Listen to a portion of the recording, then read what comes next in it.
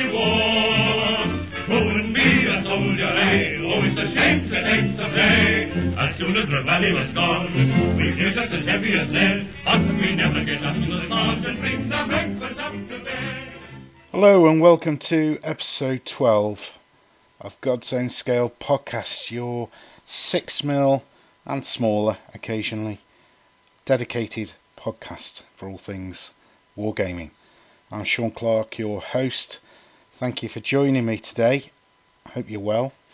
I'm just recovering from a bout of what has been described as norovirus, not coronavirus, thankfully, but norovirus, where I've been laid low for 4 or 5 days, which has just put me behind schedule a touch, but nothing too untoward. And I'm back in the editing seat and back with what I think is another great episode for you with Mark Backhouse, who I'm sure many of you will be aware of through his work with Wargame Soldier and Strategy magazine, and in particular his work in 2mm. Yes, not 6mm, but 2mm. He does game in 6mm, but has come to some prominence due to some of the wonderful things he's done in that even smaller scale. Slight change in the format for the show that I'm just going to try. I'm going to have a little bit of a news section prior to the interview, and then afterwards will be my hobby update. When I say news, it's not going to be reporting news, it's just going to be me commenting on a couple of things that I've noticed. A couple of things of note, I'm sure you're all aware, Partisan, or the other Partisan, in October has just been cancelled, which is a great shame, but entirely understandable. I think we're coming to the realisation that this year is going to be pretty much a washout for traditional wargame shows in the sense that we've known them over the last few years.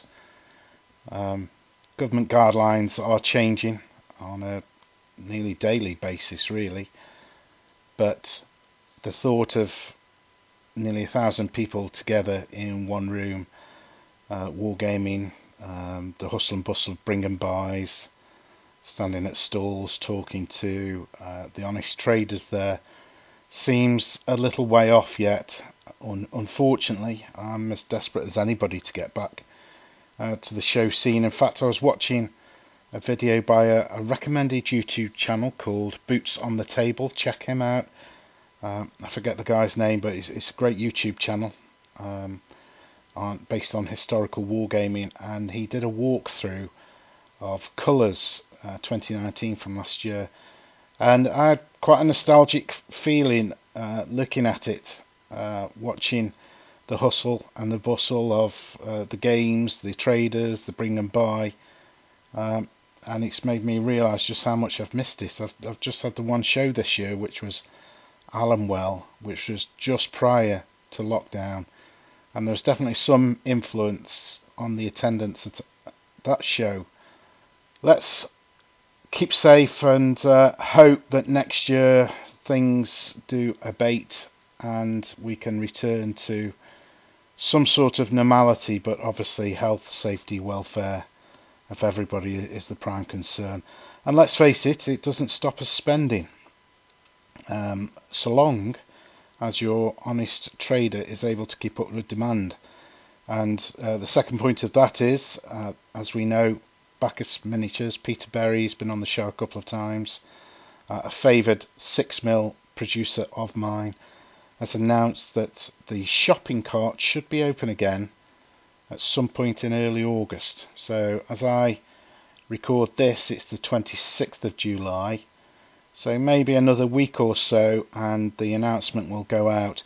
Now I anticipate, as happened last time, it'll be open for around 24 hours before the order book is at capacity. So if you do have something that you're wanting to buy from Peter, make sure you get it in as early as possible, because I would say that within 24 hours it'll be closed again.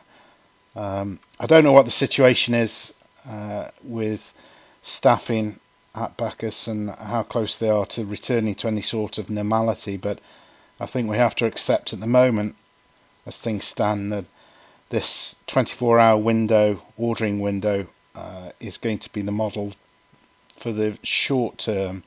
I don't think it'll be a long-term thing. I'm fairly sure Peter will be getting back on his feet and things will be returning to some normality in the not too distant future, but if we're aware of it, then we know when to order, get that list done.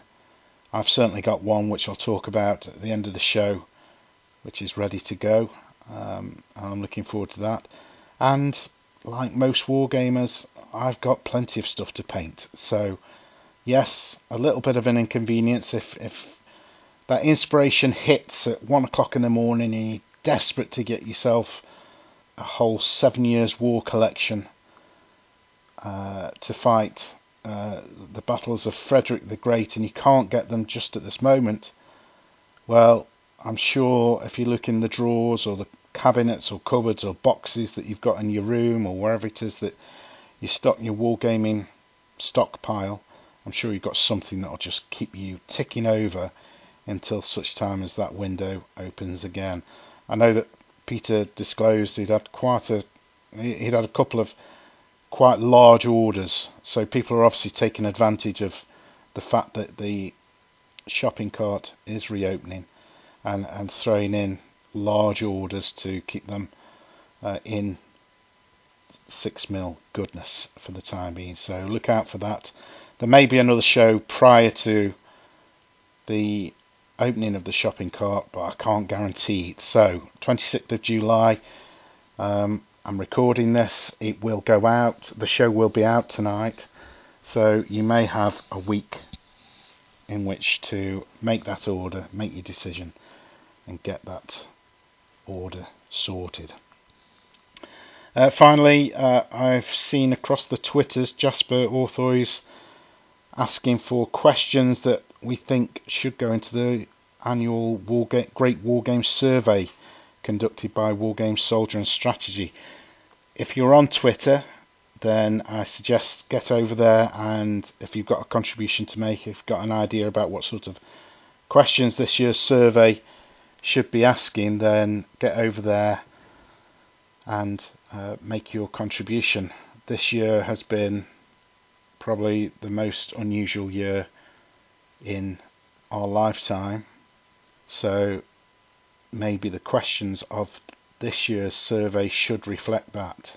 So just go over and have a look, and obviously, and especially bearing in mind who you're about to listen to, check out Wargames Soldier and Strategy magazine. It's my favourite magazine. We are very lucky that we've got 3 magazines here in the UK that are great. They each serve their own purpose and do a great job of promoting the hobby. WSS is just the one that I've always turned to, just because of the format really, and I do talk about that a little bit in the interview with Mark. Okay, so that's enough from me. I will be back at the end of this show just to give you a little bit of a hobby update, to say where I am with my own little projects, but for now, let's talk about Mademoiselle from Armand, here's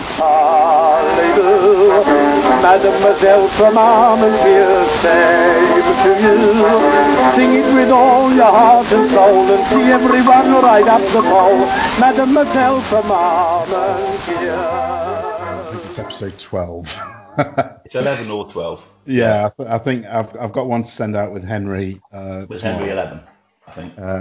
So you're the round dozen, mate. A dirty dozen, indeed. A dirty dozen. Right. Welcome to God's Own Scale podcast. And myself and my guest have just worked out, we think we're episode 12, the Dirty Dozen.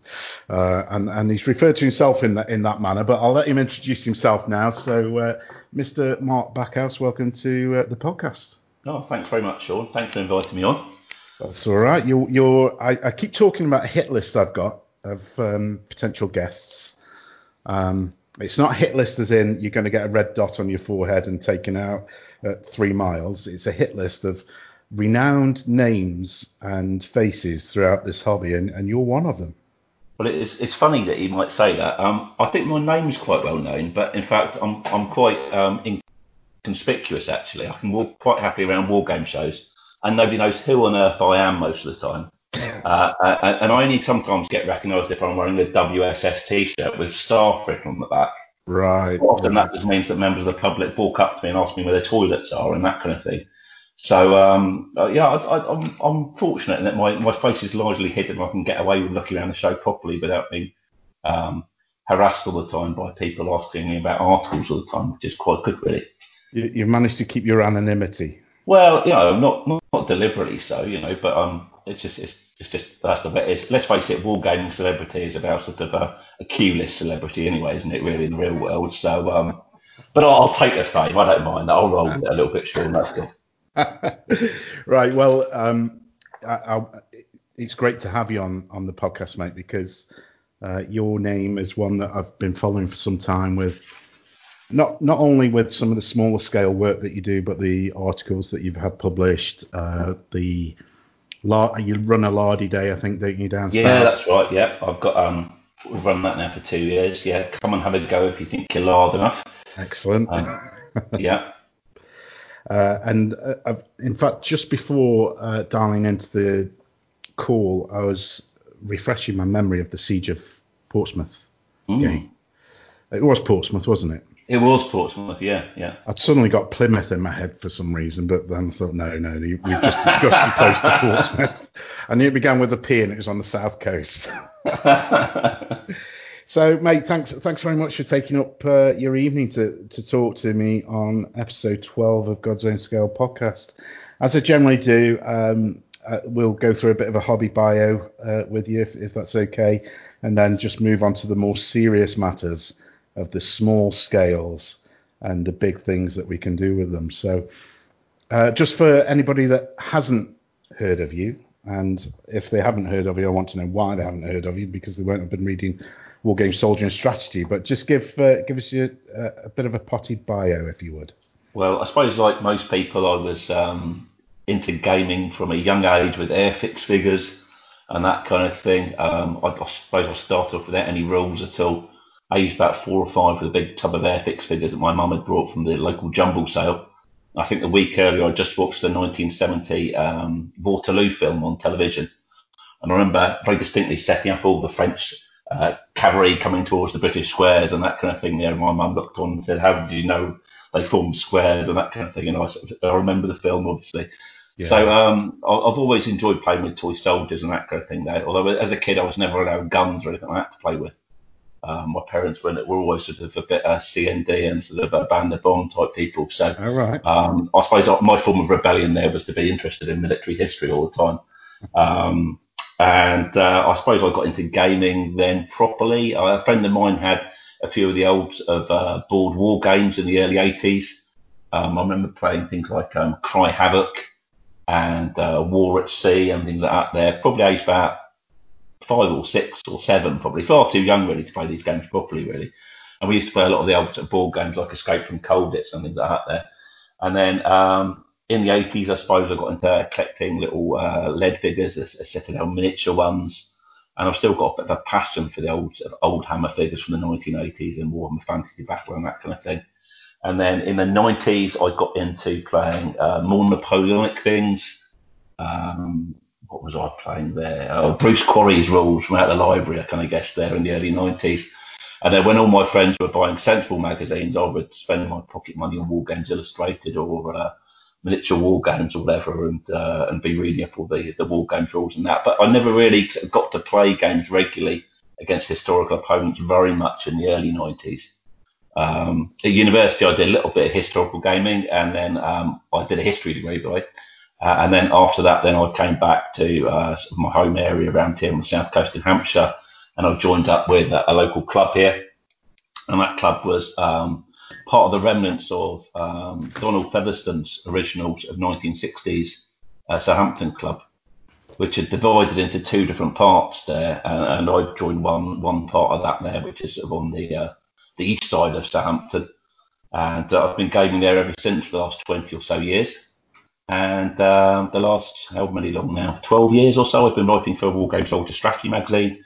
and I've been helping out Guy there with that quite a bit. As I became mates with Guy through playing Warhammer Ancient Battles about a decade and a bit ago. I organised a games day playing his Siege and Conquest rules and writing scenarios for that, and he came along, so we became mates after that, and ever since I've been supplying him with articles, so I'm now his sort of go-to man. If there's ever something obscure that Jasper wants an article on, normally Guy turns to me and says, "Mark, you don't game this, do you?" But normally I shrug my shoulders and say, I don't, but I can.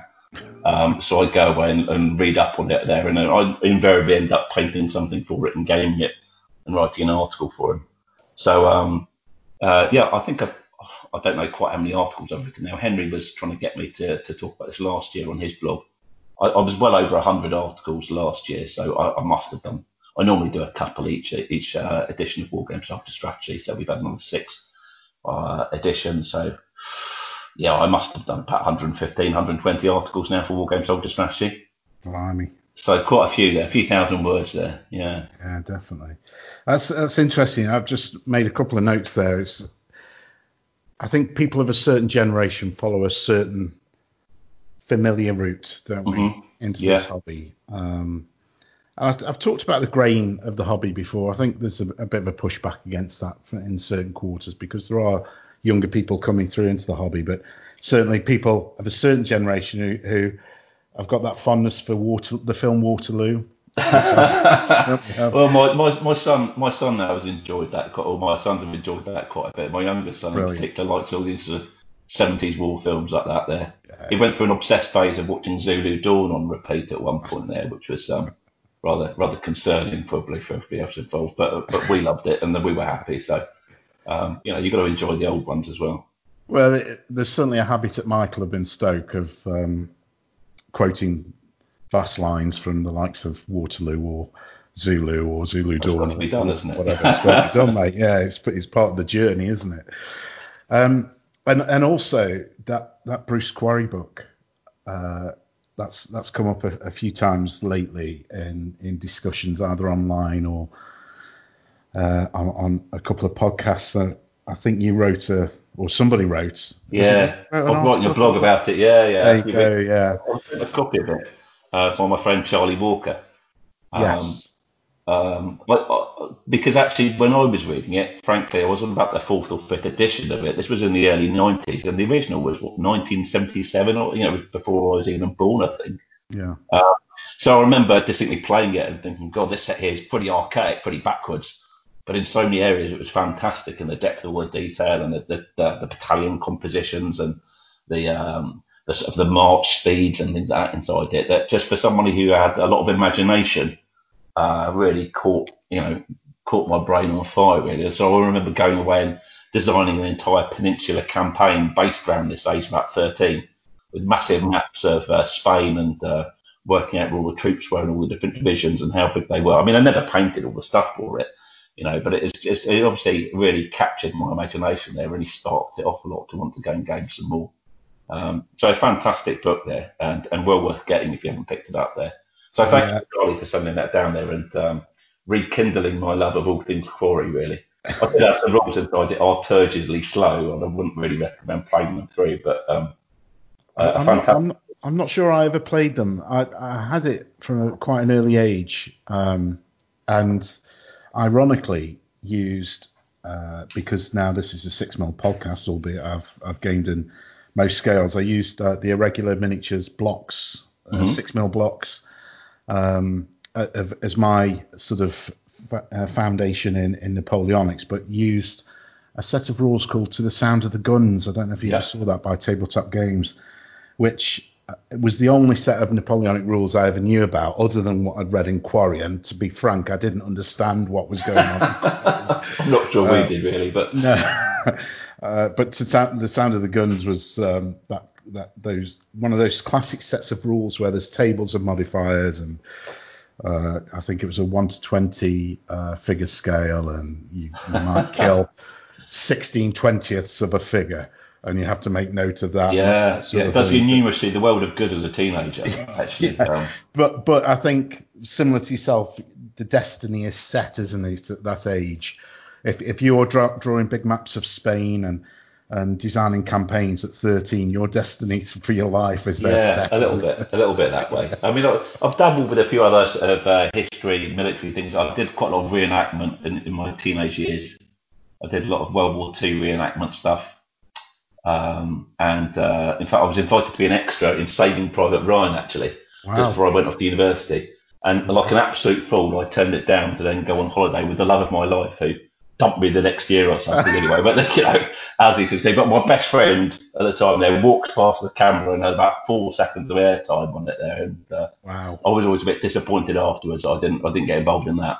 And then at university, I did a lot of Dark Age reenactment stuff as well. So I was reminiscing on Twitter about that the other day, actually. And yeah, I was quite seriously into being a Norman knight for quite some time and going out and clobbering people around the country, which was quite good fun. I suddenly realised that I was mortal. Pardon me, sorry?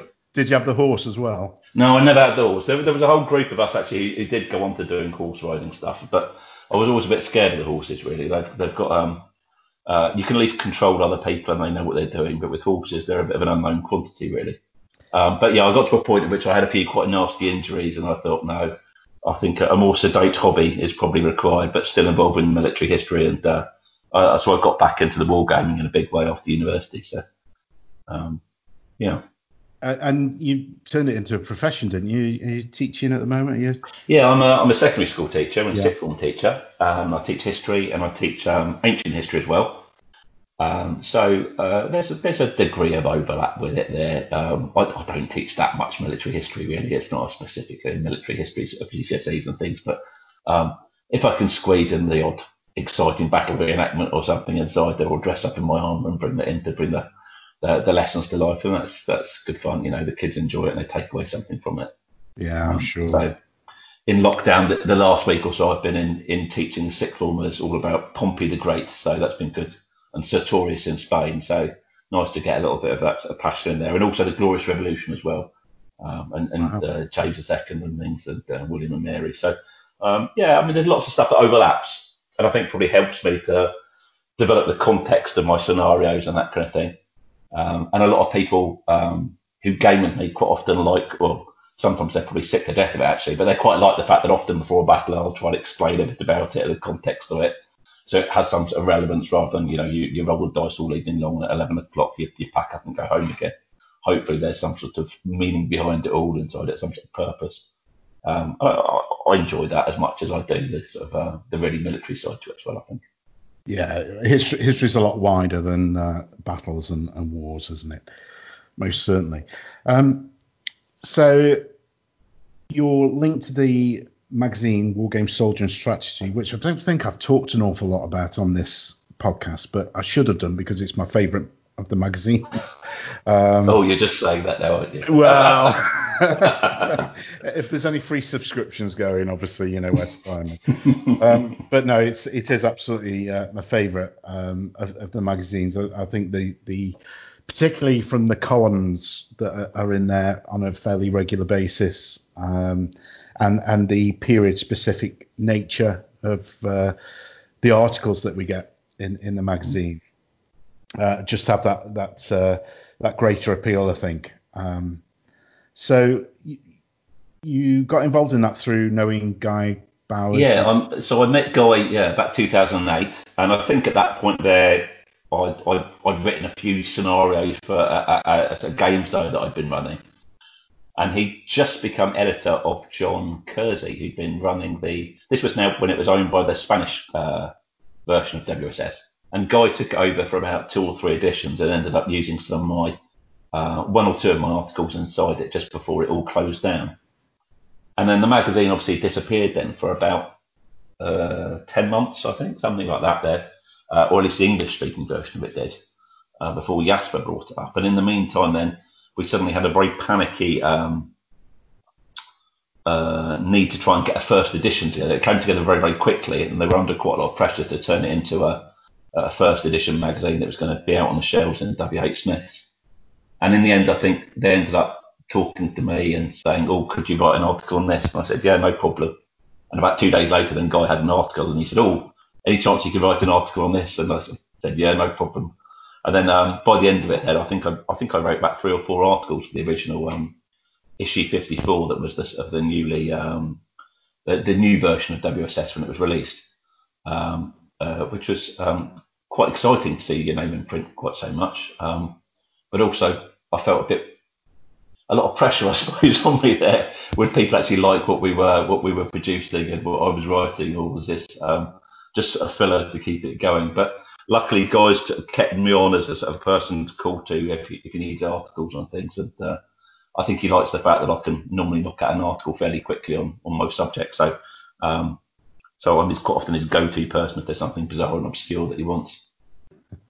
And has writing one of those articles ever led to you gaming that period, or constantly? Yeah, I mean, Guy often says, "Oh, go and research this," or can you write me an article on this? And I'll quite often have to, go and either borrow some figures off someone else to play the game out, the scenarios out, or just start collecting them very, very quickly.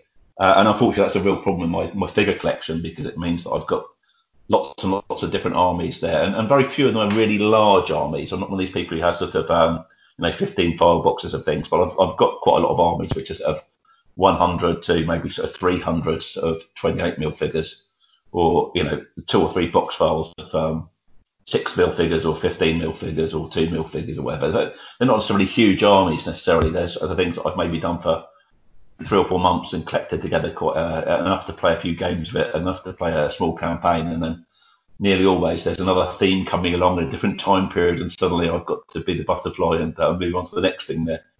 So quite often I'm trying to think what I have been gaming recently, because the May Land article I just wrote for the latest WSS. I don't know if you've seen that at all.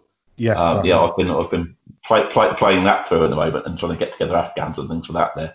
And just trying out the ideas there. There were a few Sudanese figures proxying in there at various points, but so I'm interested in getting some more stuff for Afghanistan now, because I was enjoying that so much. But the problem is there's always something else big around the corner that I'm always planning as well. So I've got a few projects on the go at the moment as well, which I keep getting distracted away from, because, like I say, Guy makes me write an article or something else different, and suddenly my attention is drawn away to something shiny and bright. Always dangerous as a wargamer, isn't it? Well, as wargamers, we can resist anything but temptation. I think that's pretty much true for all of us, isn't it? Funnily enough, my most regular wargaming opponent, who's also a teacher, has just sent me some pictures through of some Northwest Frontier British that he's suddenly decided he's going to dive into for a sort of a Maiwand themed game. He is the inveterate hobby butterfly. It was Carlist Wars about 3 weeks ago that he spent a load of money on, and suddenly now he's got Northwest Frontier British, and he showed me some pictures of the Wargames Factory, or Wargames who is it? The Plastic Afghans. I can't quite remember which company. The Atlantic ones, the Wargames Atlantic new ones, are they? Yes. Yeah, because of course Perry are bringing out some new ones too. So there's going to be suddenly out of nowhere two packs of plastic for those.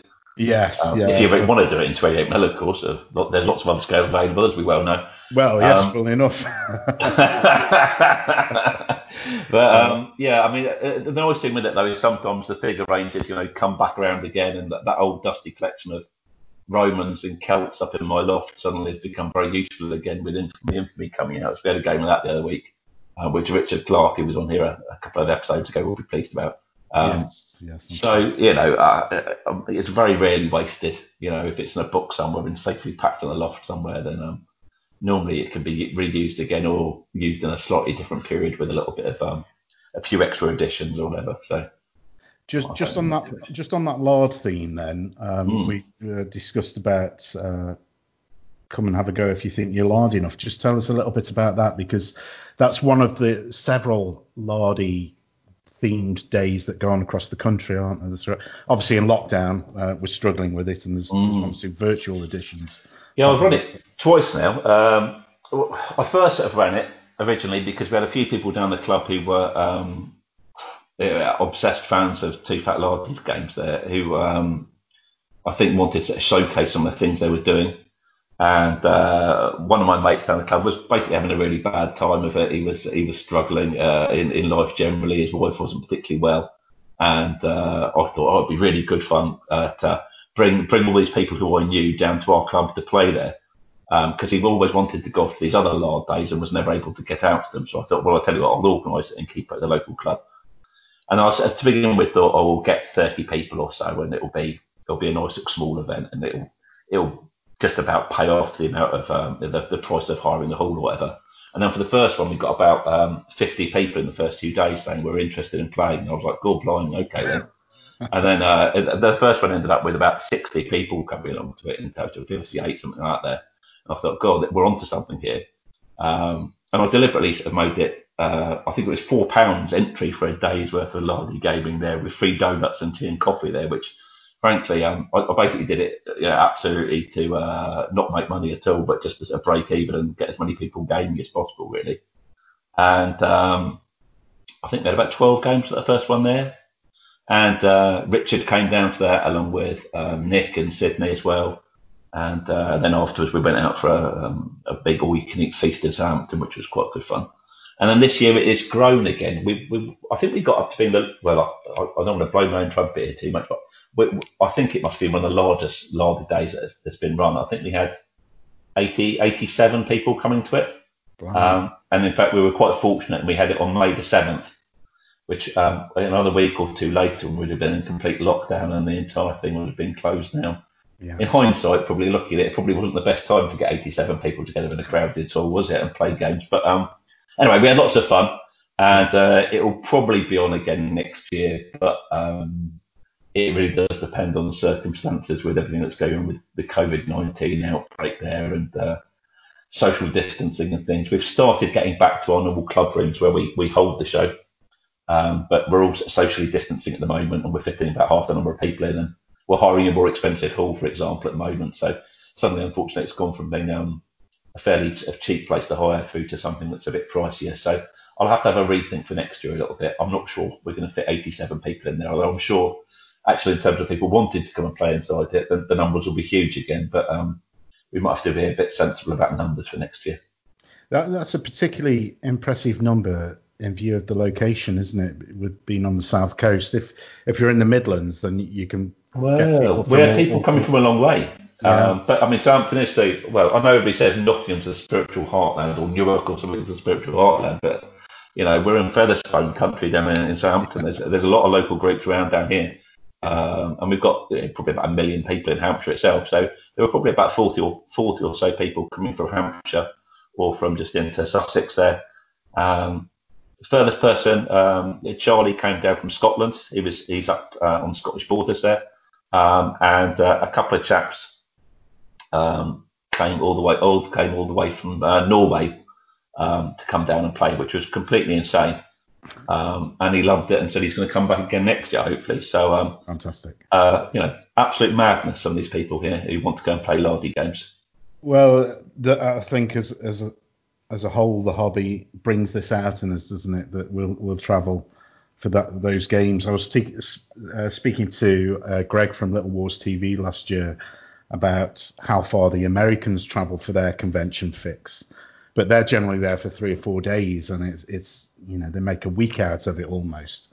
Whereas people will travel for a 1 or 2 day convention to play Lardy games in this country is quite unusual. If it's more than a 2-hour drive, then a lot of people get a little bit curmudgeonly. Well, in fairness, I am as well. You see, that's why I lazily organised it on my doorstep. But I mean, that was part of the problem for me as well. Was that I'm divorced and I've got my kids most weekends at one of the days, and therefore the idea of actually taking a whole weekend away to go and do something actually quite often isn't possible. I've got a lot of marketing things to do at weekends and planning quite often during term time.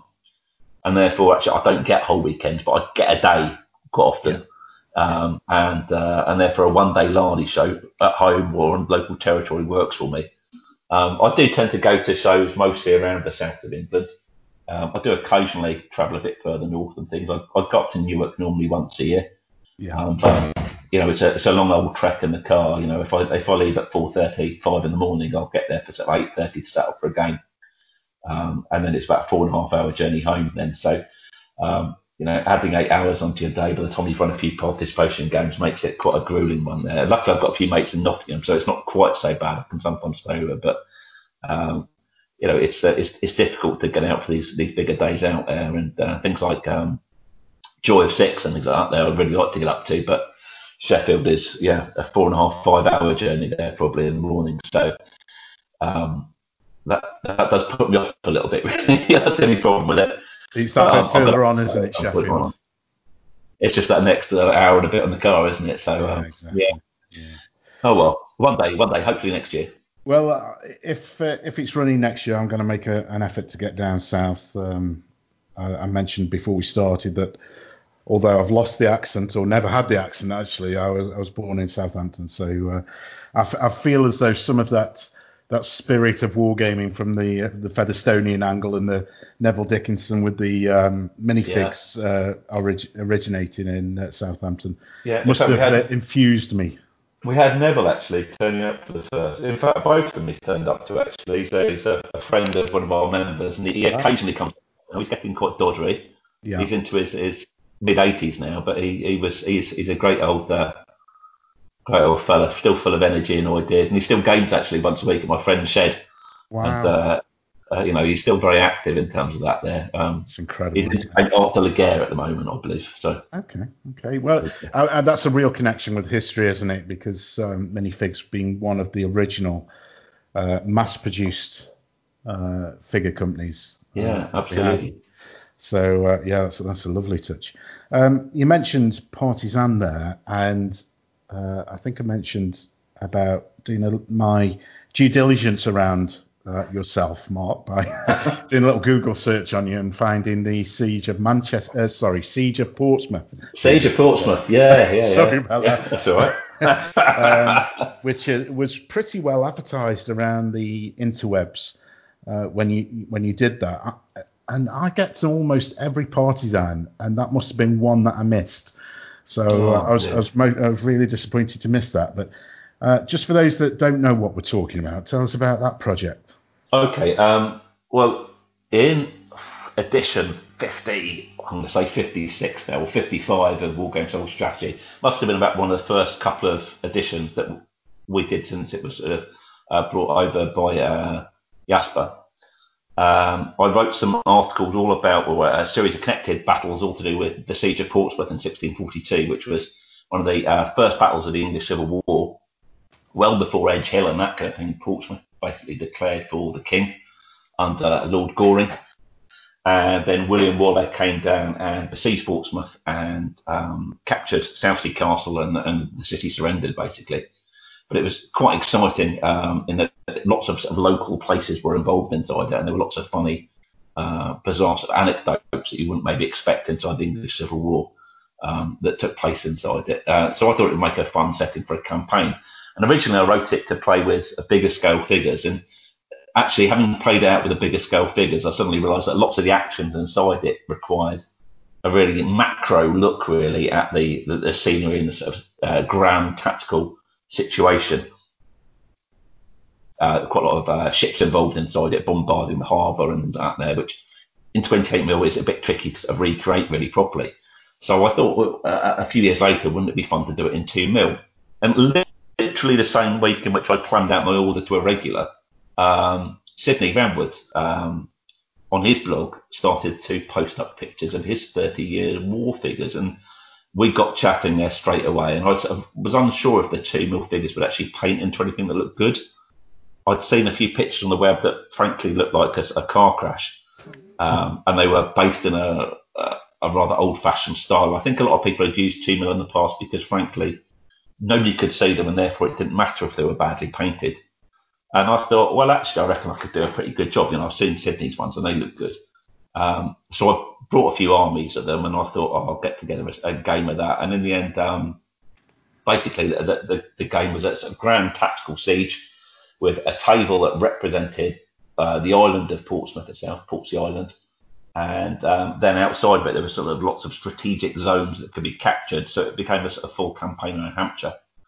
And all the units inside it were recreated on a 1-to-1 scale. So there were about 900 people involved in the siege, and in 2mm, of course, that's very affordable. And the bases maybe consisted of 100, 150 figures in a base.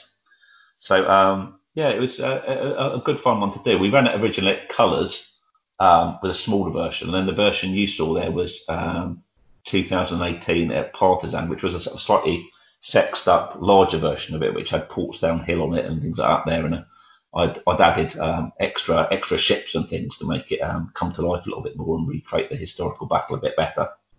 And I had lots of what ifs inside it with different random cards that could crop up. So you could have relief forces coming to save the Royalists in Portsmouth, and spies and fires and outbreaks of plague and shortages of ammunition and all kinds of sort of other things there to throw into the mix there to make it a little bit more random.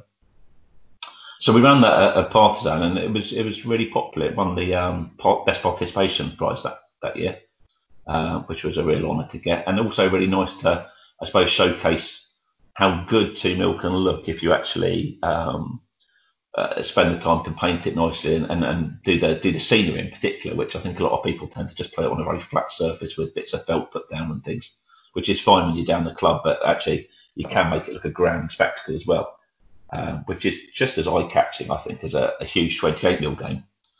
The other thing we did with it quite a bit is we also made quite a lot of our own figures inside it as well, and a lot of scratch-built buildings and things. We used a lot of buildings from Brigade models.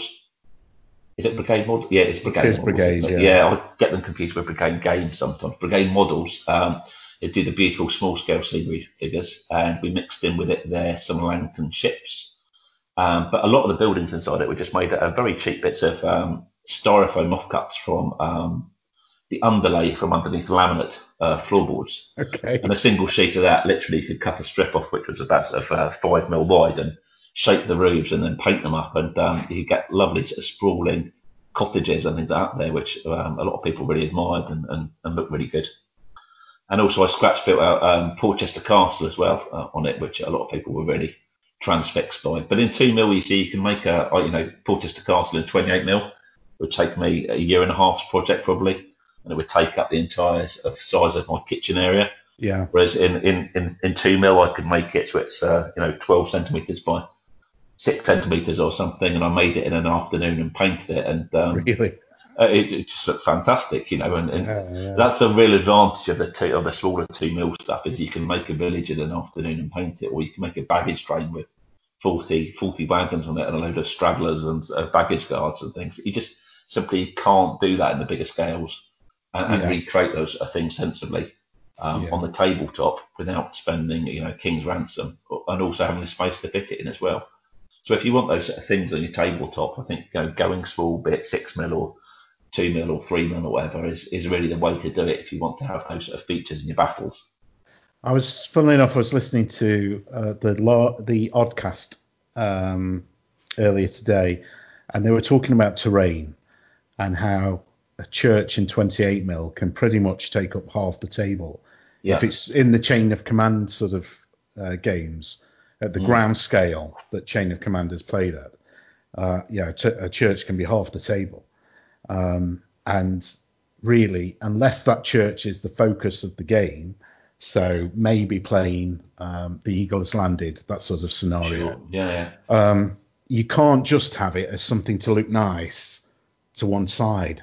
Whereas in the smaller scales, absolutely, whether it's 10 mil down, you can have that church as that little set piece which is off to one side, draws all that attention, but isn't perhaps the main focus of the game. Yeah, absolutely. And the thing with it is you can also have like a whole string of villages. I mean, most historical battles aren't fought inside one village, are they? No. Quite often they're spread out over several miles, I mean, something like Waterloo we talked about earlier on is a fairly small battlefield, only a couple of miles across, but a lot of battlefields, particularly, I know you're a big fan of World War I things, you go to the Somme or something and you've got a front line of 20, 25 miles there, Yeah, exactly. And in 2 mil or something, you can create that sense of scale. I mean, I didn't actually quite do it to a proper ground scale. If I'd have done Portsmouth to a proper ground scale, it still would have been 28 foot long.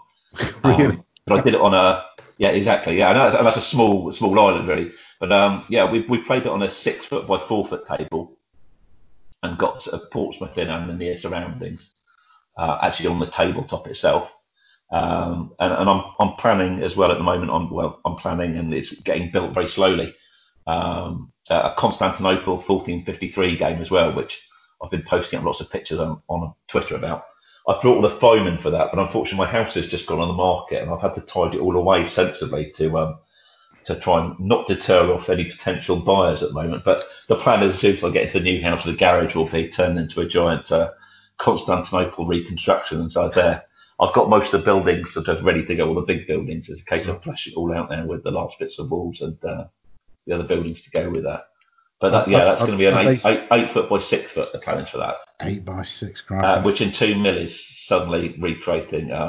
It's a big area, basically. It's all of medieval Constantinople, the Golden Horn, Galata on the other side, with the Bosporus, and a bit of the Marmara Sea in it as well. So it should be a fully sort of naval and land-based campaign around 1453 in the centre of Constantinople. So that's going to be quite epic. Is that something you're looking to take to a show similar I think so. I'm not going to build that just for the fun of it, just for me to play on my own in the garage. No, that's definitely one for shows. The plan is to make that a participation game. Sydney's meant to be helping me with that at the moment, but he's been a bit distracted by other things. But I'm hoping we'll get together and start knocking at the troops. I've painted about 20,000 figures for it, which I've been making myself in 2 mil. But we're going to need about 80,000 Ottomans and about 7,000 Byzantines to defend it. So I've still got quite a few more to make, but it's well on the way, really. I think once I really get cracking with it and I get settled with it, I should be okay. I'm on summer holidays for the next couple of weeks, so I'm hoping I might be able to break the back of it a little bit.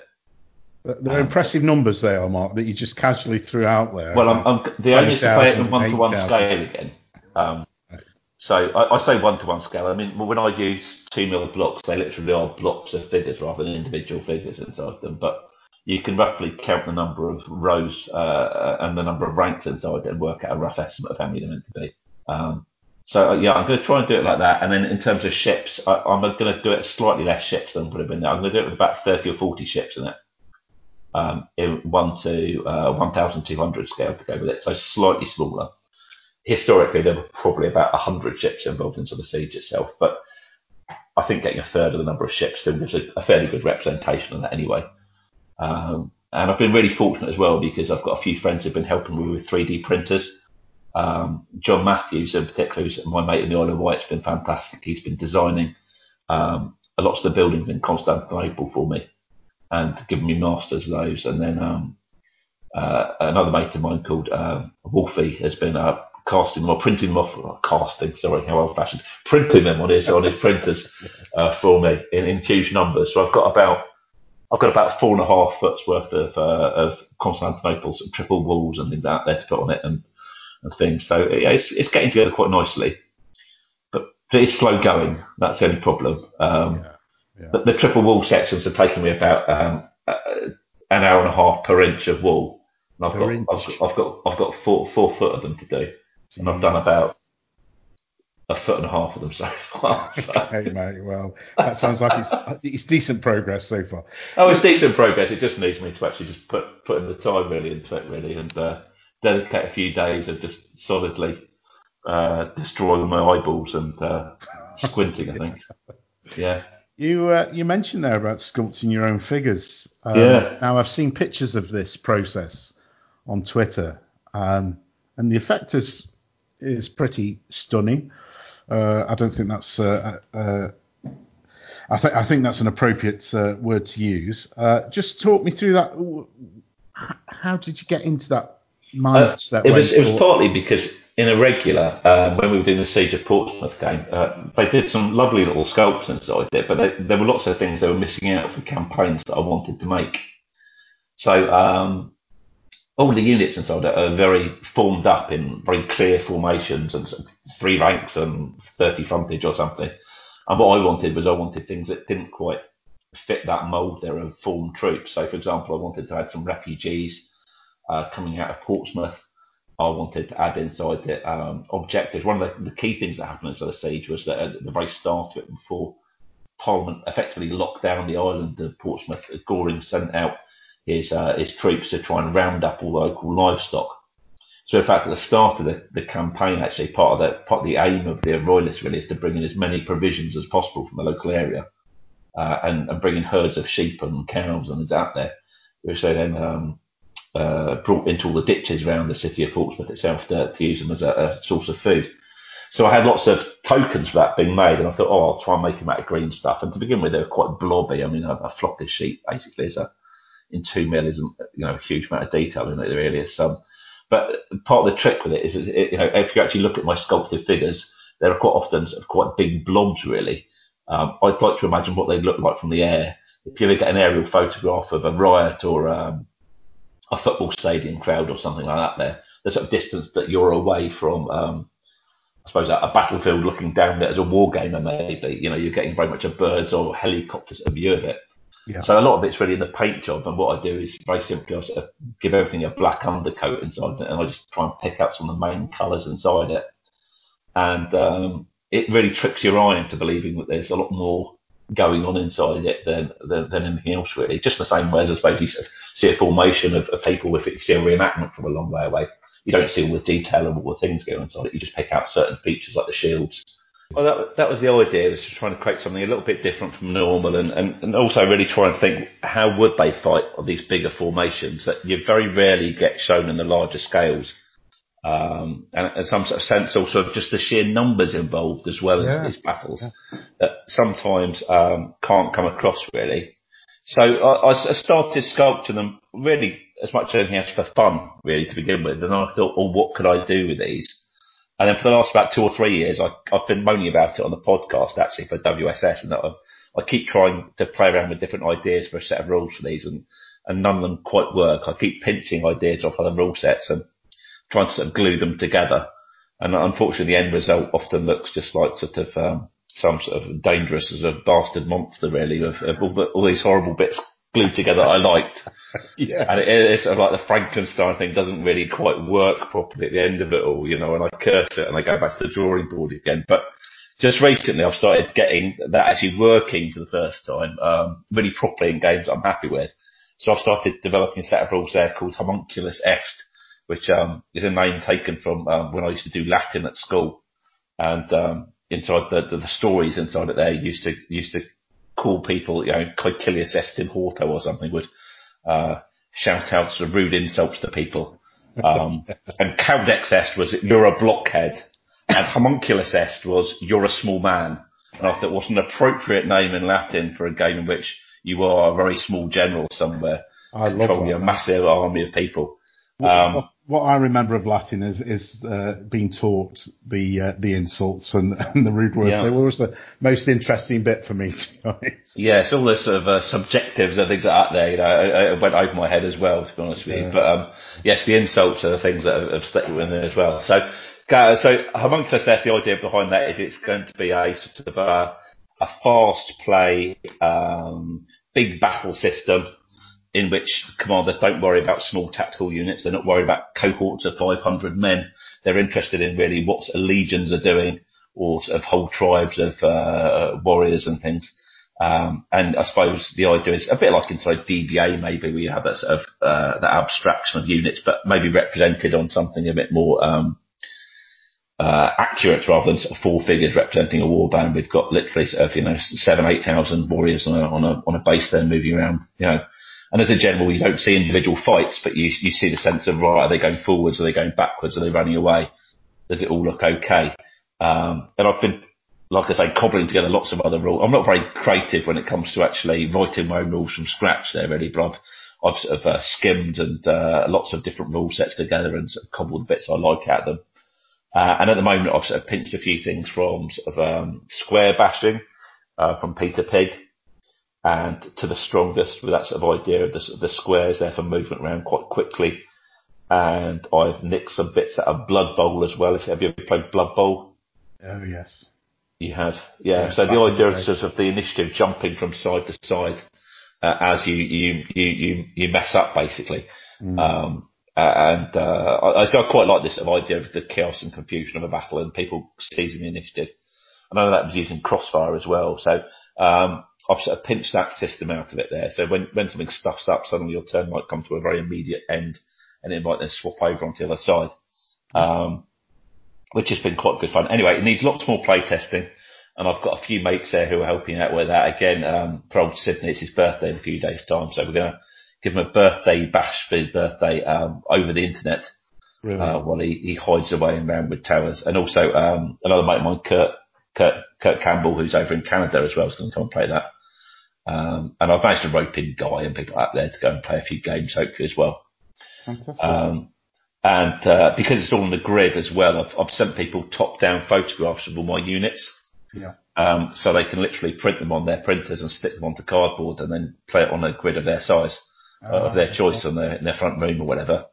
So in fact, they could be playing it with little tiny units of even smaller than 2mm figures representing it, or they could be playing it at full size and say, I'm playing it on my dining room table or whatever. That's interesting. I've for many years I've been part of the playtest team for Peter Pig, so Square Bashing was one of the games that I assisted with. I'm a bit like you. I'm not very creative with anything really, to be honest, but rules writing in particular. I'm not one of these people who can come up with new things, but I'll always throw my thoughts into something that's already been created. So Peter Pig in fact, almost all their rule sets now are grid based to a certain extent or another. So I think particularly for those online games, it's a godsend, isn't it? Because there's no there's no ambiguity inside the measurement there, or somebody sort of cheating and saying, well, you didn't spot the fact that another half an inch or something extra and you'd have got the charge in or something. It's very clear cut. So, that'll certainly help if we're playing games online and things. Yeah. But it also just speeds up movement and play as well. And the nice thing with this set of rules I'm making here is that you've maybe got 10, 12 units aside who are all based on a single base for movement. So in fact, you can actually play a turn through in about 3 or 4 minutes potentially. Right. In fact, you could actually play it against a stop clock as well, which is something else worth considering adding into the rules there. Yeah, to chivvy along those people who to make fast decisions there. Yeah. And the speed of the actual dice rolls and things, it's all done on the die sixes and things like that. Therefore, it's pretty straightforward. There's not too many tables of stuff to be looking at. But it's not like those Bruce Quarry rules where +3 if it's a Wednesday and -2 if it's a 10-degree slope or something. It's a little bit more sort of abstracted than that really, and the speeding up there. But hopefully, what I've tried to do there is capture some of the key sort of elements that are important for winning an ancient battle, and also cutting out some of the tactical flexibility that I think some of the other ancient war games have that I don't think a real historical general would have had. But at the same time, I'm hoping to, and our playtesters might tell me something completely different, still capture some of the fun of it being a good fun game, and there's still being choices inside it to make as a general, albeit ones that are maybe fairly limited in terms of, you can't do absolutely everything you want to do, or, detach a single cohort to go and move around the flank of somewhere. You've got to think in a much larger way, in the same way as a proper Roman or Gallic chieftain might have to do in a battle conditions, maybe. We've got to remember that fun aspect, haven't we? Certainly. You've just come back to that point now that I was going to bring back about what we are actually representing on the table. Are we representing that unit leader who, as well as being the overall commander, or what, where do we pitch that sort of command level? And I think with the smaller scales particularly, and we'll come on to talk about 6 mils very shortly, in those grand tactical games, you have to remember that the guy at the front of one of your barbarian mobs hasn't necessarily got radio contact with the overall commander who's sitting on a hill. He certainly doesn't have radio contact. So he'd be lucky to have a trumpet, wouldn't he, really? Exactly. So best he might have a trumpet, or he's going to point his big stick and point them down to go in a certain direction. And pretty much once they're on the way, that's it.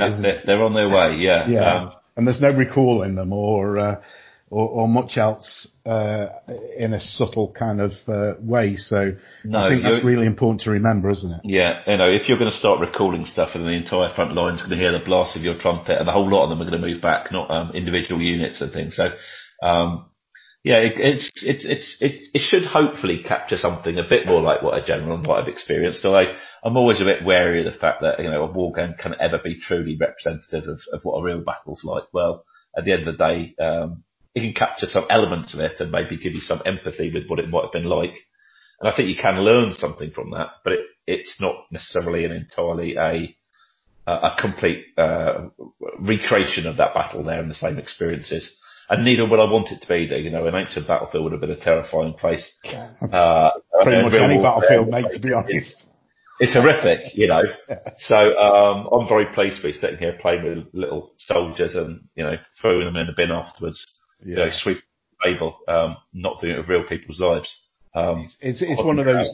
It's one of those discussions that wargamers occasionally have, isn't it, about understanding what it is that you're representing, but not trying to get too bloodthirsty about it, and understanding what you're trying to represent, I guess. And certainly Martin Goddard at Peter Pig, who is the principal rules writer for their set of rules, will always aim to have 4 or 5 aspects of whatever particular conflict he's looking to represent, and get those on the table, and design the mechanisms around those to represent them, and also include that fun element, because we've got to enjoy it, haven't we? Absolutely. You can't feel like we've actually been in that front line of whatever conflict it is. We need to enjoy it. It's a social aspect. It's a social event. We have a social contract with the persons that are on the other side of the table, so that we both enjoy the game, and not have this win at all costs aspect. It's about having a joint experience to recreate what it is. And, if you win, all the better. But, you can... yeah, absolutely. You want a degree of competitiveness, but I mean, the aim of these rules here really isn't... I put a point system inside it, much against my better judgment, really. I much prefer scenarios where, a historical side lines up, and if that means it's asymmetrical and you've got a challenge in your hands, then all the better, frankly. Yes. I mean, hopefully it'll be an experience, and you never know, you might even see it in print at some point there, or it might just go into a dusty computer file somewhere and never see the light of day ever again. But well, that was going to be the next question. Will we see this? Is this something that will commercially be available? Well, possibly at some point now. I need to work it out a little bit. I'm always dreaming of the sort of the retirement plan, getting out of teaching and doing something within wargaming, really, to sort of doing a proper job. But at the end of the day, it doesn't pay the bills No. so well. Don't get me wrong. There's the odd couple of quid in there for the figures I buy and things. But it is, it's not really a long-term plan in terms of a full-time job. I can't do it like Richard Clark will be doing it. I don't think I've got the skill to be able to sell 10,000 copies of a set of rules even before they've been published or something crazy like that. Yeah. No world domination plans just yet, then. Not quite yet, Sean. But we've got to start small and work our way up there. I might dip my toe in the water maybe next year if I can find somebody to help me publish it, maybe, and I get it to a stage which I'm happy with it, really. I've written enough sets of rules inside War Games magazines. It's funny seeing the feedback you get from different people, and some people love some of the things I've written, and some people write back and pick holes inside it. I'm not a great rules lawyer sort of person who can perfectly sort of set out a set of rules. A lot of my ideas tend to be sort of quite wacky ones there, and sometimes people pick up on little sort of nuances inside them that don't quite work.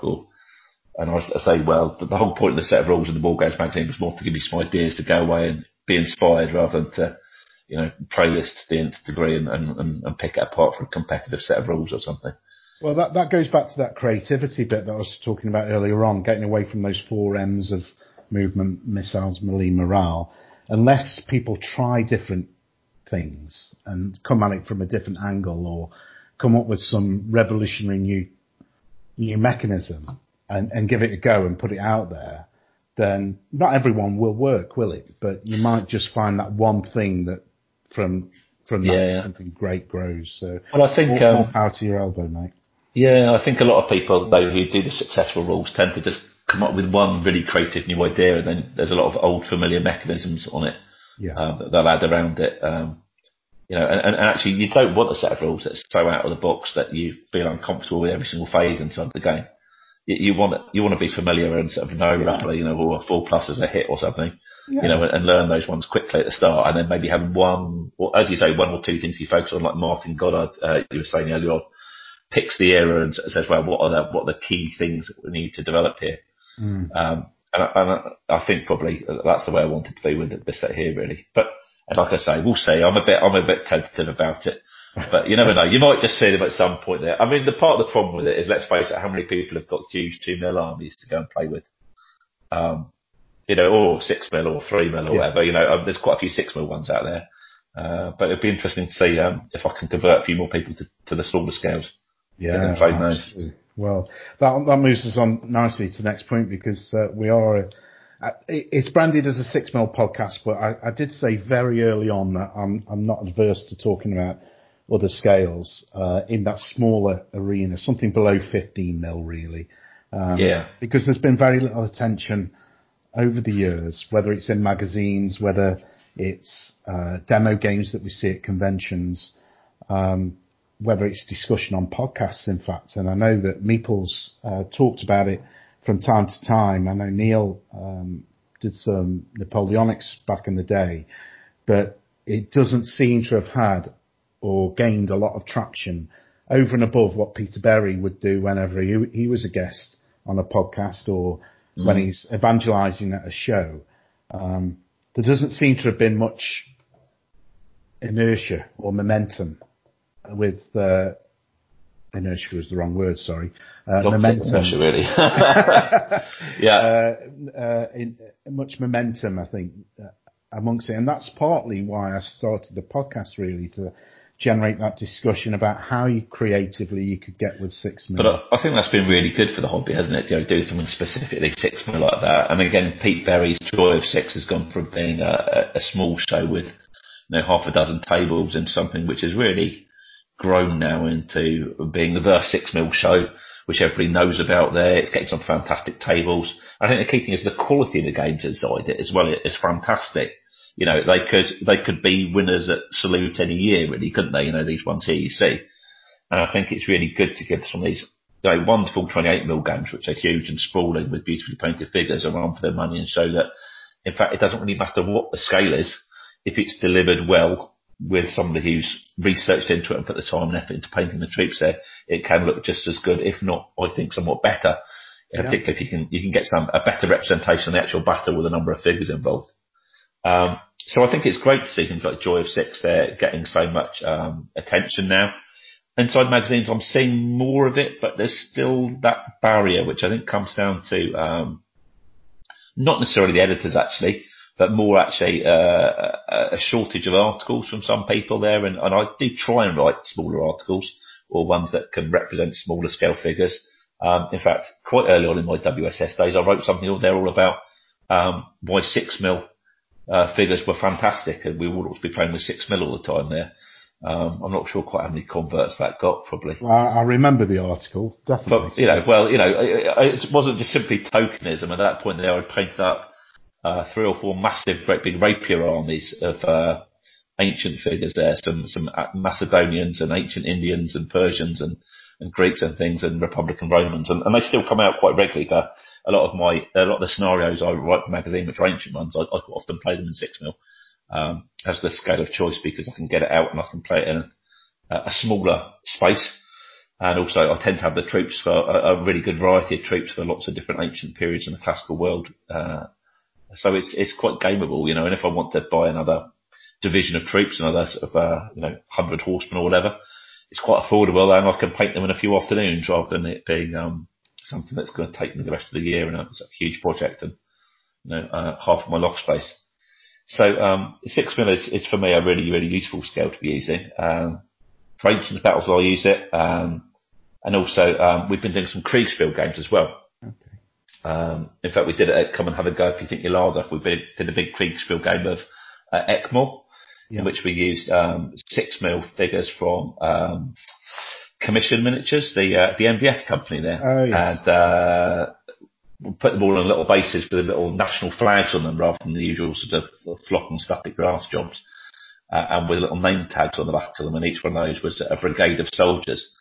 And that was a great way of getting together lots of pretty 6 mil tokens there to represent these huge, great big corps fighting out in 1809 in Austria and Bavaria, which was a really, really good way of doing it. But I think the big problem really is getting good photographs and getting those in there. Guys often quite keen on, in WSS at least anyway, getting more 6 mil stuff in it. But very simply, a lot of the photographs we get in aren't of the quality that is good enough to be printed in the magazine. And unfortunately, very good, sharp quality photography really sells magazines for nicely painted figures. The problem is, I think we've got a lot of very, very good 6mm armies out there that look beautiful, but actually getting the photographs with all the figures in focus and getting the depth of field when you've got the serried ranks of 6mm figures is actually really quite tricky. It requires a degree of photography skill that I don't really have. And normally you need to have the right setup, you need to have the stand, you need to have the lighting right, you need to have a delay on the camera there, and some longer exposure time to cut out that depth of field problem, so that everything's in focus. And very few gamers, unfortunately, take that quality photographs of their collections. In fact, I'm still learning myself, and very regularly I'll take pictures of 6mm things or 2mm things, and I'll send them into magazine, and they get rejected quite often, actually, unfortunately, not because they're not well painted and beautiful figures, just purely because my photography skills with my camera phone aren't up to what's required in the magazine, really. So if there's one tip out there, if you want to get more 6mm stuff into the magazines, really, I know we've got some great figure painters out there and some beautiful armies and some wonderful train setups, but getting those photography skills down to a T would be really, really useful, I think. Yeah, it's an interesting one, isn't it? Because there are good pictures out there. I'm always an advocate to look at some of the pictures that Peter takes of his figures, for instance, particularly in the set pieces, where he's got some of the scenery there, and troops moving through it. But I think you're absolutely right. Overall, the quality of the pictures is lacking. And the magazines rely upon the pretty pictures, don't they? As much as the words. Yeah, I mean, they're the things actually, when people pick it up in WHS, they'll look at the pictures first.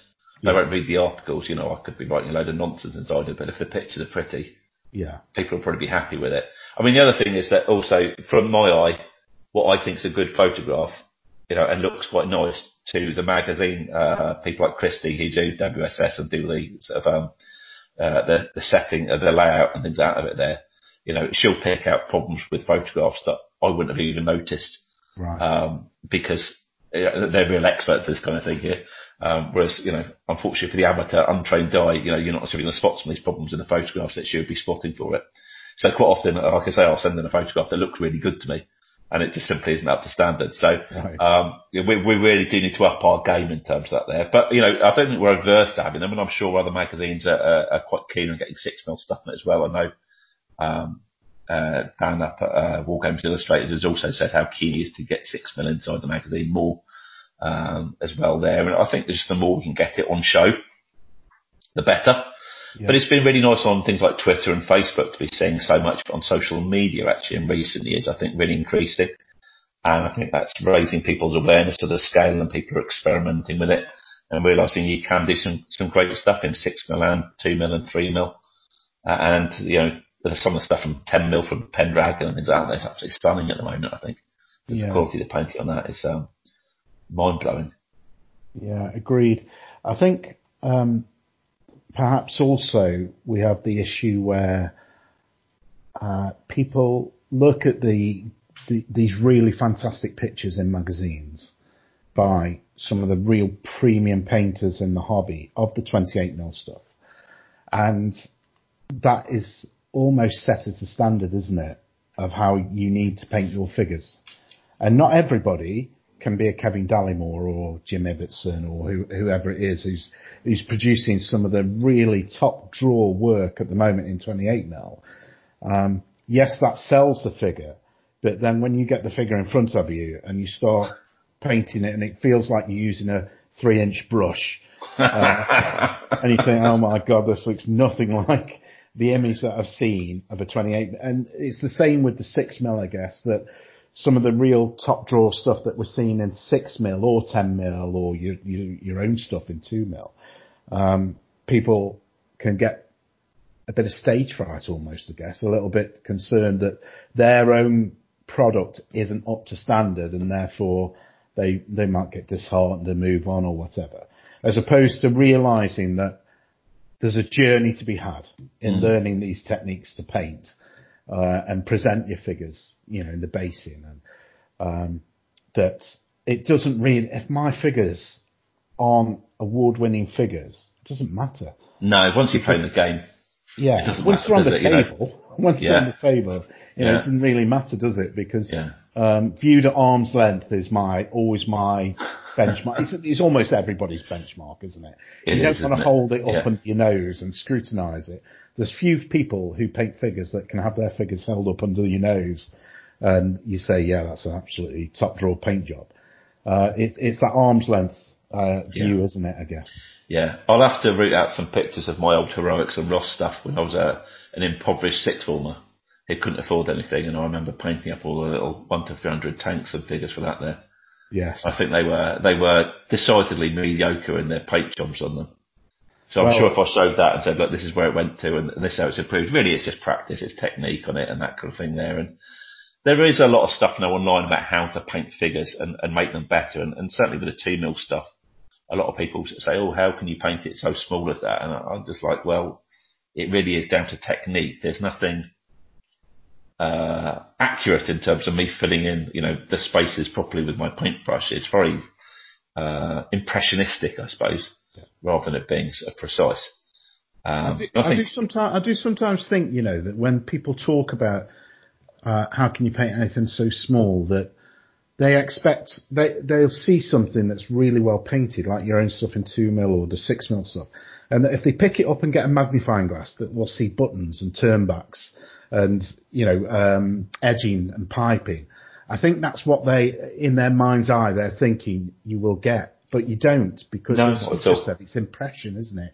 It's all about impressions, yeah, absolutely. And it's using that black space as much as the colour that you put. Yeah, absolutely. In fact, it was funny with that. I was talking about the Portchester Castle model earlier on, and the keep inside that was literally a single block of balsa or something like that there. And a lot of people went, oh, did you sculpt all those little tiny castellations go up and down? And I said, no, I drew them on with a fine liner pen up and down. They were black and the bits in between it. Right, and then I used a little tiny white highlight underneath all the windows that I painted on and all the castellations, as if the light was catching on the angles on it. Yeah, yeah. And the people looked at it and went, oh, are they all sculpted on? And no, it's just a completely flat block of square of wood there. And it's sort of a really simple technique, and you didn't need to be actually a genius to do it in terms of the actual skill involved in drawing these lines.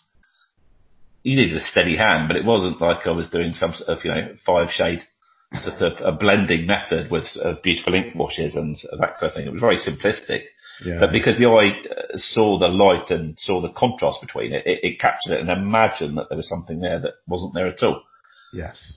So you can be really clever with small figures, and you can really trick people's eyes and imaginations completely into thinking there's all kinds of things that are there that aren't there at all. Yeah, it's smoke and mirrors, isn't it? I think that there's tricks and techniques that you can learn to help that presentation.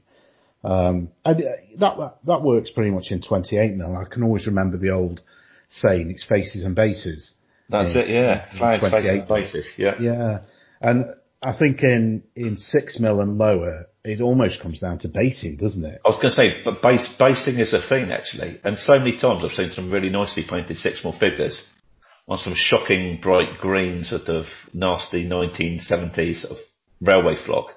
Yes. Bases. And you look at it and go, oh my gosh, that's horrible. Yeah. And equally, I've seen some pretty awful painted 6mm figures on quite nicely done bases, which... from a gaming distance, look absolutely stunning until you get up close and realise that, in fact, they're, look a dog's dinner. Yeah. So, I mean, things like Pete Berry doing that sort of basing system from Bacchus is, I think, been really good at saying to people, actually, you don't need to be a basing genius to actually get a pretty good standard of basing that looks tidy and nice and from a distance looks absolutely fantastic on a tabletop. Something I'm struggling with at the moment, and I don't know if you can sympathise with this or understand where I'm coming from, is with the base. I love the Peter Berry, the Bacchus basing system. That's great, but very often that will clash with the cloth or the table that you're putting them on. So mats and blankets and teddy bear fur and this sort of fleece blankets are all the rage at the moment, aren't they? That you can buy these commercially made ones, or you can make your own. But not very often do you see the base of the figure actually have any sort of blending into the ground. Yeah, I mean, that was part of the thing I did with the Siege of Portsmouth game, was I made a really conscious choice to try and make sure that the landscape around it and all the flock used inside it was going to try and match up with the actual figures and their bases. So I think it really does make a difference. And I know Per Broden was on the other day, and of course he's sort of the master of blending in the figures into the train there, and they look absolutely sort of at home inside it, don't they? You know, they look sort of very natural onto the huge, great big sort of landscapes that he produces. To be honest, it was your Siege of Portsmouth game that made me think of that point.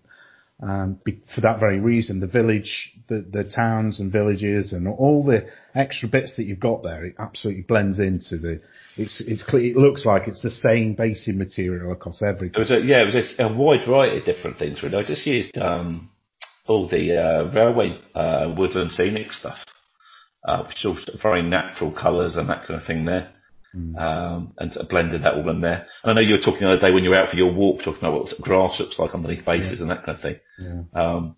I use the same sort of basing technique really as 28mm figures. I use sharp sand, PVA down, and then that painted brown all over, and then dry brushed in a sort of creamy colour to look like sort of chalky, sort of dried out earth.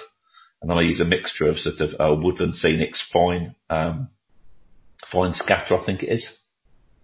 And then with the little clump foliage and things like that on it there. And I pretty much do the same thing in 6mm as well, but I sometimes use the grass tufts as well. Oh yeah. For a slightly sort of more arid look to it there, a little bit rougher. And I use a few more of the bigger stones and stuff on the 6mm figures.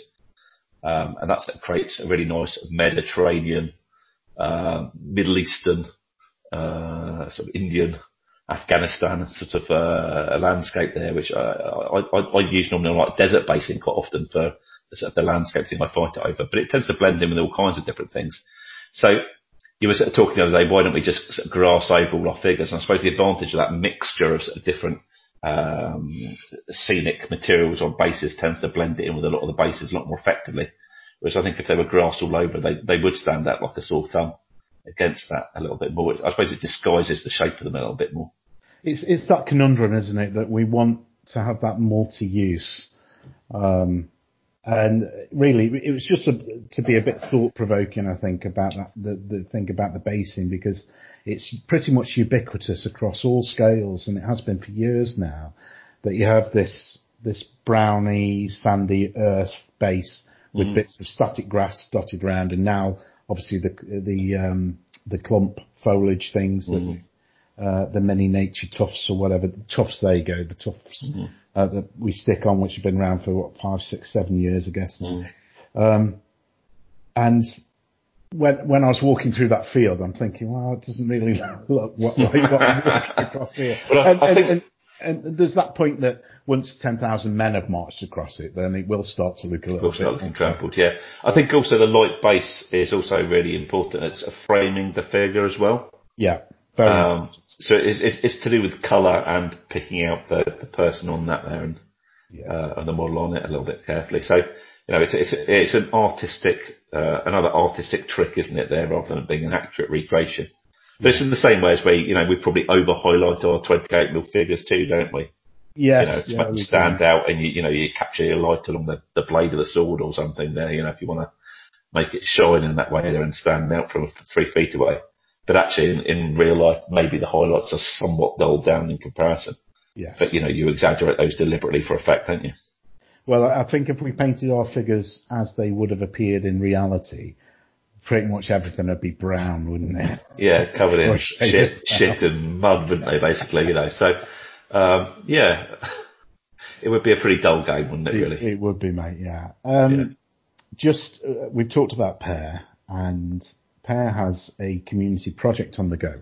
Yeah. Which you were invited to take part in. Yeah, I've been roped into that, yeah. So you've talked about this a little bit before, but Per basically is a replacement for Joy of Six. Decided it'd be nice to do something as a community project to celebrate 6mm scale figures and to get a bit more I suppose, attention given to them there. So he's designed this project. I think it's got about 40 gamers inside it. Is that right? Something like that. Yeah. I mean, 43, 44 gamers inside it, and basically, Pete Berry from Bacchus has provided some 2 armies in 6mm, roughly sort of based around Great Northern War, sort of 9 Years' War era, the end of the 17th century, early 18th century, and with 2 fictional sides involved inside it, which for some reason he roped in myself and Sydney to be the monarchs of. So I'm King Marcus Backhouse or something. We're on the same side, by the way. Oh, we were Blues, hurrah. Yes, we're Blues. Denswee. Denswee, yes. An anagram of Sweden. Yes. So I got through the post of a couple of little packs of really beautiful command figures from Bacchus. And Per sent me along a few extras as well there. And I don't know how many I painted, and then probably about 16, 20 figures, something like that there. All the high command, which was a rather a privilege, I have to say, to get to paint the fancy high command there, which was very nice. And I had great fun painting those, actually. And it was nice because I only had a small number to paint. I could really lavish detail on them in a way which I might not ordinarily do to an ordinary unit. So to paint the Royal Standard and things like that there with 2 or 3 layers of highlights on the different features, and it was quite good fun. Yeah, you did quite a good job, and I think I posted I'm giving up at that point. Oh, sorry about that. Yeah, see, this is what you're saying early on. So nice paint jobs are, going to scare people off. But as Per said, once you start basing it all in the same way and on the tabletop, it'll all look cracking there, really. So I think the plan is then that we're going to be facing up against the Russian beast of Sidney Roundwood, although I can't quite remember what his fictional country's called. It doesn't matter. They're going to lose. It's another anagram of Russia or something, isn't it? Anyway, it doesn't matter. Yeah, he's going to be playing with his son there, the young protege, Max there, a few games with these armies, once they're all based up and they've all been sent to him, and blogging about them on his Roller One website. Yeah. And then the plan is then to flog them for charity as well. Well, that's a real good cause, isn't it? Yeah, no, I think that's great. I think for combat stress there. So it's nice to get a bit of publicity for 6mm stuff. Nice to help Per out because he's a good mate of mine. Yeah. But I play the odd Kriegspiel with Per. Oh, okay. Online. We sometimes we've been playing a few games on Twitter, just using DMing messages. Yeah. And we had him chasing around Indians around the reservations in the 1860s inside a campaign last year, which he quite enjoyed playing in. And he was a sort of a Quaker sort of preacher, sort of converted to being sort of a cavalry officer who had all kinds of sort of qualms about the terrible treatment of the Indians on the reservations. Okay. And he was sort of juxtaposed with another character there who was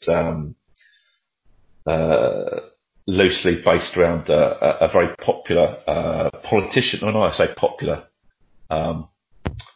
maybe not popular actually, an infamous British politician during the Brexit debates there. He was something of a sabre rattler, who sort of claimed that he'd fought in lots of wars and knew how to deal with the Indians all the time. I'm not going to bring politics into this too much, but anyway, Major Francois was a good fun character to sort of contrast him with anyway. And basically we're trying to deal with Little Crow's rebellion in Minnesota, and with hilarious consequences most of the time. Yeah, so that was good. So we played that as an online Kriegspiel together, and we also played one a few months ago in lockdown. We had a game based around the Isle of Wight being raided during the 100 Years' War by the French and Spanish, which we played through as well. Which Per was the commander of the garrison on the Isle of Wight, trying to get together lots of local militia units to try and face off the French and Spanish forces. Again, with hilarious consequences most of the time. So. Yeah, he's a good egg, is Per, and full of enthusiasm and always keen to play up some fun ideas. Because he's a role player at heart, you see. So he enjoys all the funny stuff. Yeah. I love that idea. After speaking to Rich, I must have gone into some sort of trance because I bought Infamy and the Kriegspiel from the Lordies that night. So I'm looking forward to having a go at that myself. It's something I've never done before, but. The Kriegspiel ones have been really good fun, actually. Yeah, we played one with Richard. Well, I played quite a few with Richard and Nick, actually. I've been dragged along into those and run a few for them as well. Yeah. And, they're really immersive. And we were talking earlier on about the experience that a general might really face and the decisions they might have to make. And those Kriegspiel ones probably actually get you making decisions more accurately than you ever would do inside a war game, which you know the rules. Yes. And you know the constraints and you know your chance of this happening. You get all kinds of interesting situations where on the tabletop you know exactly what was happening because you could see all the figures and you could work out the odds and you think, well, I've got a 70% chance of capturing that town in the next 3 turns. And then the Kriegspiel, you sit there and your doubts suddenly take over and you think to yourself, well, I've got 4 battalions of soldiers, but maybe they've got more soldiers hiding around the back in reserve or something, and you hold off, make a completely terrible strategic mistake or something that on a war games table with figures you just might not do, and it really creates that fog of war element that you maybe don't have on the tabletop. And also some awful situations as well in which you're forced to make decisions which normally are pretty awful. And you realise that, in fact, no longer are you sort of the Alexander the Great that you dreamed you ever were. In fact, you realise you've been one of those D-list generals who was probably kicked out after the first few weeks of the war, because you were so terrible and they'd soldiers their deaths terribly. Well, at least that's my experience anyway. So, I'm currently involved in a email campaign, which wonderful. I guess must be run sort of along Kriegspiel guidelines, but I've absolutely no idea what I'm doing. It's down in your part of the country it's taking place, actually, all across the south. I'm sort of in between Newbury and it's an English Civil War campaign. Yep. Newbury and Winchester. I'm under siege in Winchester at the moment. Oh, good. I've written an article on that as well, actually. Oh, really? Yeah. Winchester's quite close for a little data out there. So there's some interesting Civil War battles that are taking place around Winchester. The interesting bit is I've absolutely no idea what the hell I'm doing or what anybody else is doing. But that's the joy of it, and probably the same experiences the commanders had at the time as well. Absolutely. There's a lot of Civil War stuff around Hampshire that's well worth seeing. I was up at Cheriton the other day for a walk in the countryside with my kids and stuff. That's great battlefield just outside of Winchester, and just across the about 10 miles south of that, down at Romsey. There was another little Civil War battle there as well, which I've written an article on about and things. So there's quite a lot going on in Hampshire. And it's really interesting to find out those little local stories of battles that are maybe involving a couple of hundred people that are very, very gameable and really interesting, but just aren't that well known to the sort of general narrative of the English Civil War and the big battles and things. English Civil War is another sort of, I've got a lot of interest in civil wars. Stop, to be honest. What makes one country tear itself apart? So English Civil War, American Civil War, Spanish Civil War. But English Civil War because we've got that local context. But it's a really interesting experience. Never having done anything like this before, and to have the umpire sending me through cryptic messages about troop movements and my own commanding officer telling me what I need to do, and I'm saying, well, I can't do that because of this. Really, and even at work, I'm getting emails ping. I had an email through at work today that pinged through that said that there needs to be an urgent dispatch to deal with this situation. I'm like, well, I'm in work at the moment, but okay, I'll try and sort it out for you. Give me 10 minutes. No, they're dangerously immersive. Especially Rich and Nick's ones, if you ever get a chance to be in one of those. I'd love to. And completely anarchic at the same time. Can imagine. And I've been nicknamed by them Peaches ever since because of my my refusal to hand out peach supplies to the local population of Larden. And they then had a giant peach riot in which they then broke into the stores and threw cans of peaches at my soldiers and generally caused havoc. That's right up my street, mate, to be honest. Well, it's good fun. Mate, thanks very much for your time tonight. I've got one more little task for you. Go on. Well, one of which will be if you've got anything to plug, but we'll come on to that shortly. But there is a virtual God's Own Scale library that every guest has to leave a book and deposit a book in. Okay. For other people to peruse. So it can be on military history, it can be on wargaming history generally. Okay. The choice is yours, and I know I never prep anybody. I always say, "Oh my God, can I run to my bookshelf now? Give me 20 seconds. Hold on. Look at that. Oh. Never noticed you were gone, mate. Never noticed you were gone. You never noticed you were gone. That's the joy of the technology you're using there. Right, there's 2 books, actually, and one of them must be up on my bedside. I must be reading it again for the 15th time through. But one book is The Roman Army at War by Adrian Goldsworthy. Yeah. Which is basically what it does is it pinches the same sort of ideas from Keegan's Face of Battle and applies it then to the Roman world inside. Is basically in the 1st century BC and 1st century AD effectively. And for those of you who are really keen on playing Infamy and that kind of thing there, that probably is the book in terms of thinking about how the Roman army fought into that time period there, and really breaks it down into looking at the generals' battle and their experience, and the individual units' battle and the individual soldiers' battles as well, and sort of uses a lot of primary sources inside it to try to reconstruct what that Roman battle was like. And I think that's an absolutely fantastic read if you like your Roman stuff there. But I've got another one here as well, which is a bit tatty now, which I think I brought at exactly the same time when I went to Oxford, to the big bookshop there, which is Battles of the Greek and Roman World, a compendium, John Drogo Montague, and I think that's an absolutely classic introduction to ancient battles for those of you who probably look around at some of the ancient texts and go, well, I'm not sure I want to read Herodotus and Tacitus and Plutarch and things like that there. What it does is it basically gives summaries of all the battle bits inside it, all the good bits, the bits you'd enjoy, and cites where all the sources are and summarises them in a nice sort of overview using all the different primary sources, and then tells you where to find out about this original sources from. And that's a great starting point for so many battles and so many games I've had down the club you wouldn't believe.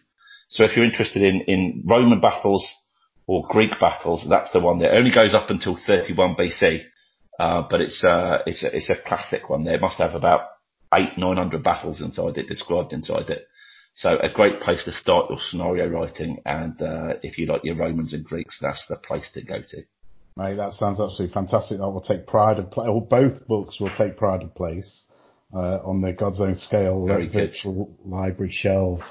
I love that. In fact, you mentioned the Keegan book there, Face of Battle. It's a firm favourite of mine. So if the Roman If you like Keegan, you'll like that Goldsworthy. In fairness, Goldsworthy's done some pretty classic ones. I know he's a wargamer himself, so yes, he tends to sort of write things that you sort of know that wargamers will probably secretly quite enjoy. Yeah. And focuses on all the details that no one else would really care to be interested in, but we quite like, really, don't we? He hits the nail on the head for me, really. Yeah, brilliant. Mate, thanks so much for your time. It's an absolute pleasure. Thank you. I know we had a little bit of technical difficulty halfway through, but through the power of editing, that will be seamless and nobody will notice. Apart from the fact I've just disclosed it. Well, there we are. Have you got anything coming up, mate, that you want to shout out about? Or not really, no. I suppose keep watching the space and listening to the WSS podcast, and I might be able to give you some more tantalising glimpses of what's happening with Homunculus Est. If that actually appears in any form of gaming thing, then that would be wonderful. Yeah. Published up somewhere. And I'm hoping, and I've said this now for the last 2 years, that Constantinople 1453 will be on the road at some point there. And I might even, take it north of the Watford Gap if shows ever start again. If I painted 80,000 figures for it and 4 foot of Byzantine walls, then frankly, it needs to be seen a few times. So I'll try and get it on the road a bit and try and get people playing that. So do please come along and say hello. And, you might even possibly recognise me at some point, although I'll try and be in disguise deliberately. With 80,000 troops, I think you can conquer the north, no problem whatsoever. Yeah, but they are in 2 mil, so you'll struggle to see them. Even so, the spectacle should look pretty good anyway. Yeah. So hopefully we'll actually get that. We'll actually see the light of day at some point there. Yeah. And otherwise, I'll enthusiastically support WSS magazine, although there's lots of other good ones out there. And if you do want to start writing more 6 mil things, or 3 or 2 mil or 10 mil or whatever, some of the smaller scales out there, it'd be great to have some articles that covered those, and I'm sure we'd love them in our magazines. But equally, please get them along to the other magazines as well, because, I think the more attention that they get and the more quality articles we get with good photographs, then actually, the more we can sell this wonderful scale, which offers so much, and such a different way of wargaming than 28mm figures, and the hobby standard, I suppose, for a lot of people, and maybe get them thinking a slightly different way about how much fun wargames can be in different scales. So the challenge is out there, folks, then, and it's been laid down, the gauntlet is thrown down, get those photography skills up and get typing away on these articles. You're pretty visible on Twitter as well?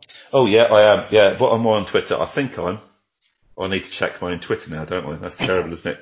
What am I? I'm at Mark Backhouse 29. There we go.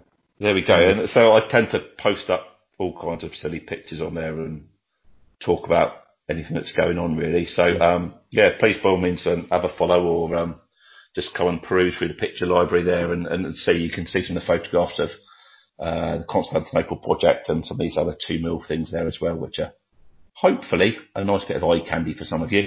And also on Facebook, I'm quite often on there's a 2mm wargaming thing on Facebook as well, which I tend to be on quite a bit as well. And there's lots of really exciting, innovative ideas on there about how to recreate things in 2mm and trick people into thinking that they're lots of beautifully painted figures, when in actual fact they're little tiny bits of Velcro or something like that.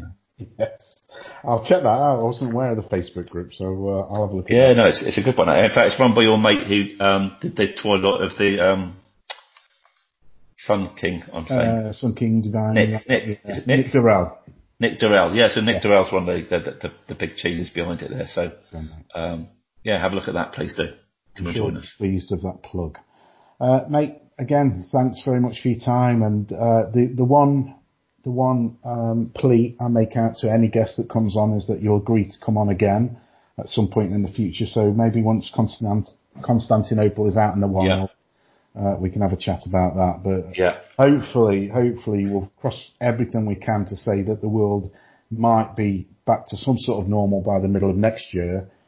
I hope so. In time for Partisan. I don't want to do a remote version of it, not with my internet connection today. No. You and me both, mate. You and me both. But mate, thanks very much for your time. It's been great.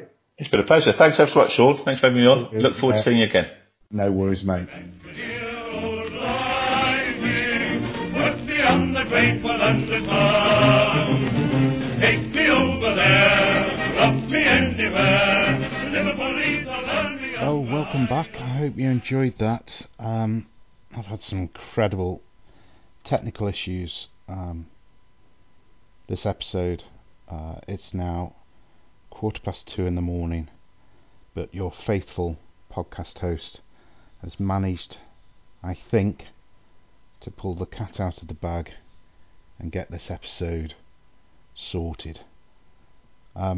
I'll leave the update on my own hobby news for now and talk about it next time when I'll be speaking to John, aka Whirlwind, from the Heretical Gaming blog, which hopefully should be up in about a week to 10 days time.